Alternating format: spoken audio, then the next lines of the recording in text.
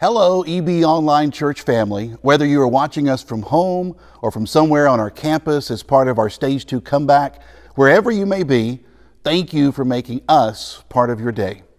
Now, last week we began and ended our study by saying that we are better off when we are together. We want to belong. We want to know that we're in. And I mentioned how that Dr. Vivek H. Murthy, the 19th Surgeon General of the United States, recently published a book called Together: The Healing Power of Connection in a Sometimes Lonely World. In it, he states that building a more connected world holds the key to solving addiction, violence, disengagement, polarization, and many more of the personal and societal problems confronting us today. So simply put, we are better when we are together. But as the events this week in Minneapolis and other cities have reminded us, togetherness often has a utopian address. You know, every society is made up of people who connect, who belong to one another. Yet every society also includes people who feel left out, who feel marginalized and rejected. There is a tendency deep inside the fallen human spirit that is chronicled throughout the history of civilization, and that tendency is to exclude. In the act of exclusion, we divide the world up into us and them. Now, these terms do not simply point out that we are different. They also mean that we take a posture of rejection and withdrawal toward others. We refuse to offer them any heart or goodwill. We deliberately indulge in feelings of superiority at their expense. Robert Frost once wrote a poem called The Mending Wall. Now, in this poem, a farmer comes out in the spring with his neighbor to walk their property line. Every spring, they find the same thing. The stone wall that they had stood erect last year had crumbled a bit. Rocks keep breaking it down. The fence keeps going down. Now, maybe it's the wind, maybe it's the weather, maybe it's just the mystery. But every year they build up the wall that separates them, and then over the next year it keeps falling into disrepair. Frost writes, "Something there is that doesn't love a wall, that wants it down. The other farmer likes having the wall. He says, well, good fences make good neighbors." Frost allows himself to wonder if it's really true that good fences actually make good neighbors. He wonders maybe life isn't about walls and fences and about keeping people out. So he writes, "Before I build a wall, I'd ask to know what I was walling in or walling out, and to whom I was like to give offense." Since Cain and Abel, the human race has been building walls. It happens in the backseat of crowded cars, between quarreling siblings. Walls go up between husbands and wives, between co-workers, between denominations and cultures and races and countries, and even between citizens and the police sworn to their protection. There once was a wall that stood between a desperate Gentile woman and 12 self-important disciples. It had been around as long as anyone could remember, and everybody figured it would just last forever. But something there is that doesn't love a wall, that wants it down. One day Jesus left the borders of Galilee and he traveled some 50 miles to the Gentile towns of Tyre and Sidon. There was a commercially magnificent area that had been heavily influenced by Greek culture. Each town was a proud, historic center of Canaanite paganism with tombs of ancient kings and temples of various deities. Now, this was not an area that any self-respecting Jewish rabbi would intentionally travel to. But Jesus had just been involved in a confrontation with Jewish leaders over what makes a person spiritually clean, and he needed a place to relax. And he also needed a place to make a point. So he leaves a region that is heavily influenced by Jewish orthodoxy, a region that Jewish leaders would consider clean, and he travels to modern-day Lebanon, a place even his closest of disciples would describe as spiritually unclean. And there, a Canaanite woman from the vicinity came to him crying out, "Lord, Son of David, have mercy on me. My daughter is demon-possessed and suffering terribly." Jesus' acclaim and popularity had risen to such a fever pitch that even those outside of Galilee were familiar with him. Word began to spread that the Jewish holy man had come with his followers, and a mother in the area decided to do something crazy. Now, I want you to pay special attention to the language that this mother uses during her exchange. She says, "Lord, Son of David, have mercy on me." Now, that's covenant language. This woman is asking for a blessing, and she does so by evoking the language of God's covenant people, but she's not part of the covenant. She's not a Jew. She's a Canaanite. In her religious economy, Jehovah God is just one of many potential deities. But if there's a chance that this deity can heal her little girl, well, then why not? Why not cross religious barriers? Why not cross ethnic barriers? Why not cross gender barriers? Anything for her daughter. And Jesus' response to this risk-taking mother? Well, it was silence. Our text in Matthew chapter 15 says that Jesus did not even reply, didn't give her a word. Then his disciples urged him to send her away. Tell her to go away, they said. She's bothering us with all of her begging. I wonder, have you ever been disappointed by the response of spiritual leaders to your specific situation? The people that you thought would empathize, perhaps they only pushed you aside.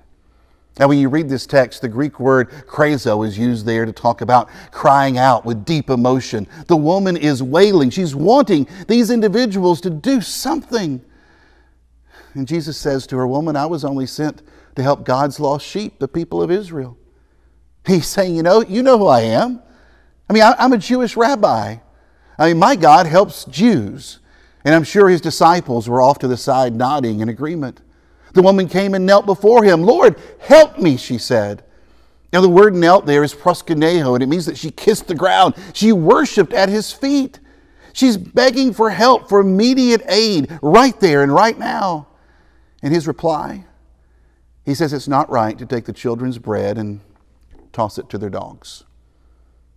For sure, that was a sentiment held by the good Jewish leaders who had earlier challenged Jesus over what was clean and unclean. They had become all upset because Jesus' disciples did not follow their religious traditions. Specifically, now get this, they did not wash their hands before they ate. Now, this was not out of a concern for COVID-19. It was out of concern for Gentiles. Now, Mark gives us some insight here. In chapter 7 of his gospel, he explains that the Pharisees and all the Jews do not eat unless they give their hands a ceremonial washing, holding to the tradition of the elders. When they come from the marketplace, they do not eat unless they wash. And they observe many other traditions, such as the washing of cups and pitchers and kettles. The religious leaders in Jesus' day believed that their refusal to associate with people who did not live up to their religious standards was the highest proof of their devotion to God. The righteous had to separate themselves from the outcast. There had to be a difference. And the more spiritual that you tried to be, the bigger the category of outcast got.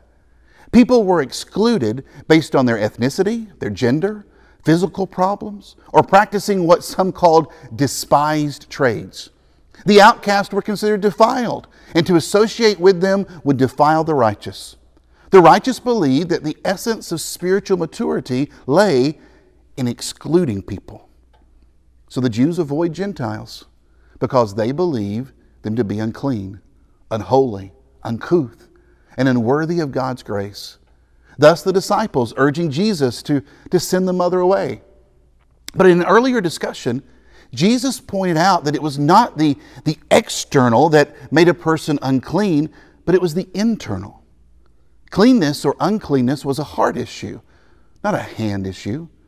Jesus, who was all clean, embraced those who his culture and society considered outcast. He spoke with them, touched them, ate with them, loved them, and by embracing them, he underscored the sinfulness of the persons and systems that cast them out. Now, please understand, the color of a person's skin does not make them an outcast. A person is not an outcast because they are born black, brown, red, or white. The country of one's origin does not make a person an outcast. Neither does the language a person speaks or the religion that they profess. A person is not an outcast because of their gender. It is the standards embraced and allowed by a society that determines who's in and who's out. And it is those very standards that Jesus takes aim at in this story. Jesus is using all of these events to show his followers that you can be unclean and never go to the dirty areas of town. You can be in church and your heart still be far from God. And you can be considered an outcast, an other, and still demonstrate great faith. The mother said, even the dogs eat the crumbs that fall from the master's table. She's saying, I know I'm not one of your God's followers, but I'm willing to take what your God's followers discard. Friends, God's grace is not limited by nationalities, traditions, languages, or religions. The only thing that limits God's grace is, well, it's our refusal to receive it. So Jesus says, woman.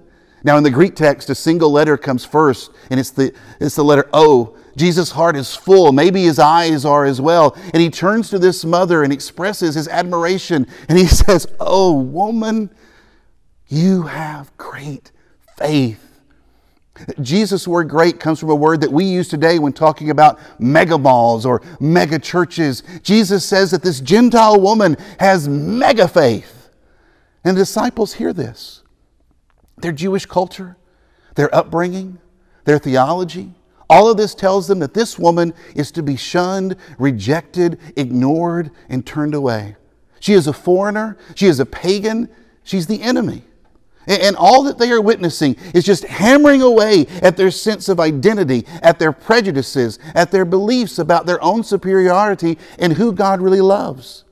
And Jesus is planting a seed deep within them that will not be fully harvested until Peter sees the Holy Spirit fall on a Gentile man named Cornelius. And he says, I now realize how true it is that God does not show favoritism, but accepts from every nation the one who fears him and does what is right.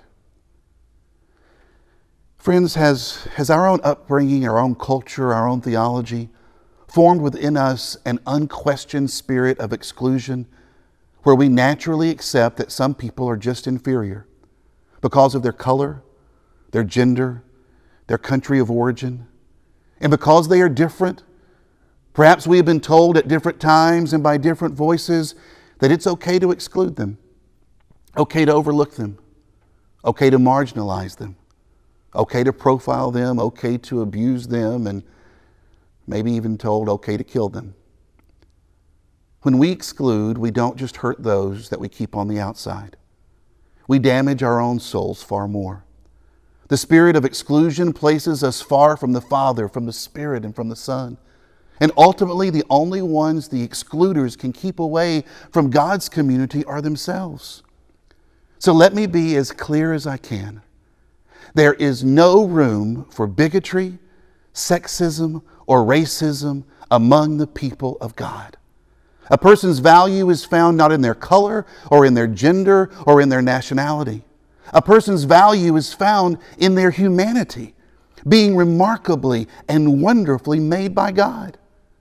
Societies will continue to erect walls of exclusion.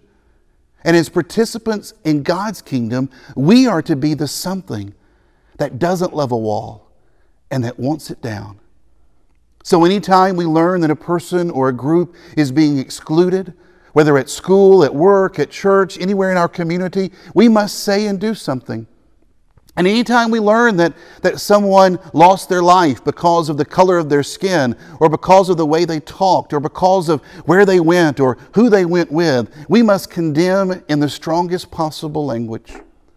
But more than Twitter rants and Facebook posts, we must actively become embracers. We must embrace the person who lives in the different part of town, the person who came from a different part of the world.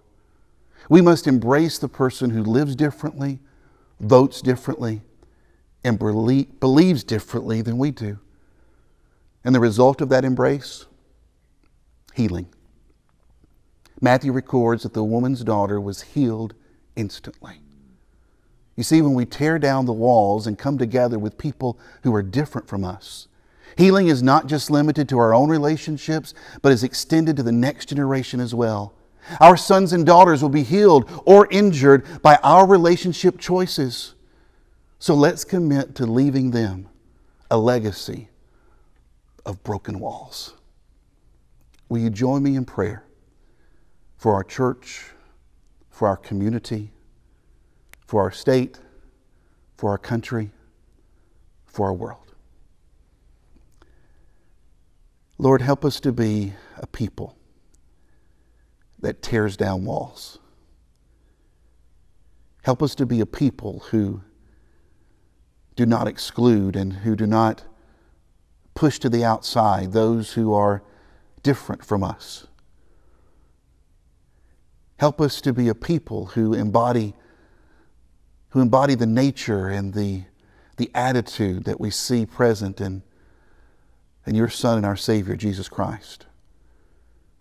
Help us to be a people who allows your Spirit to produce the fruit of love and joy and gentleness within us.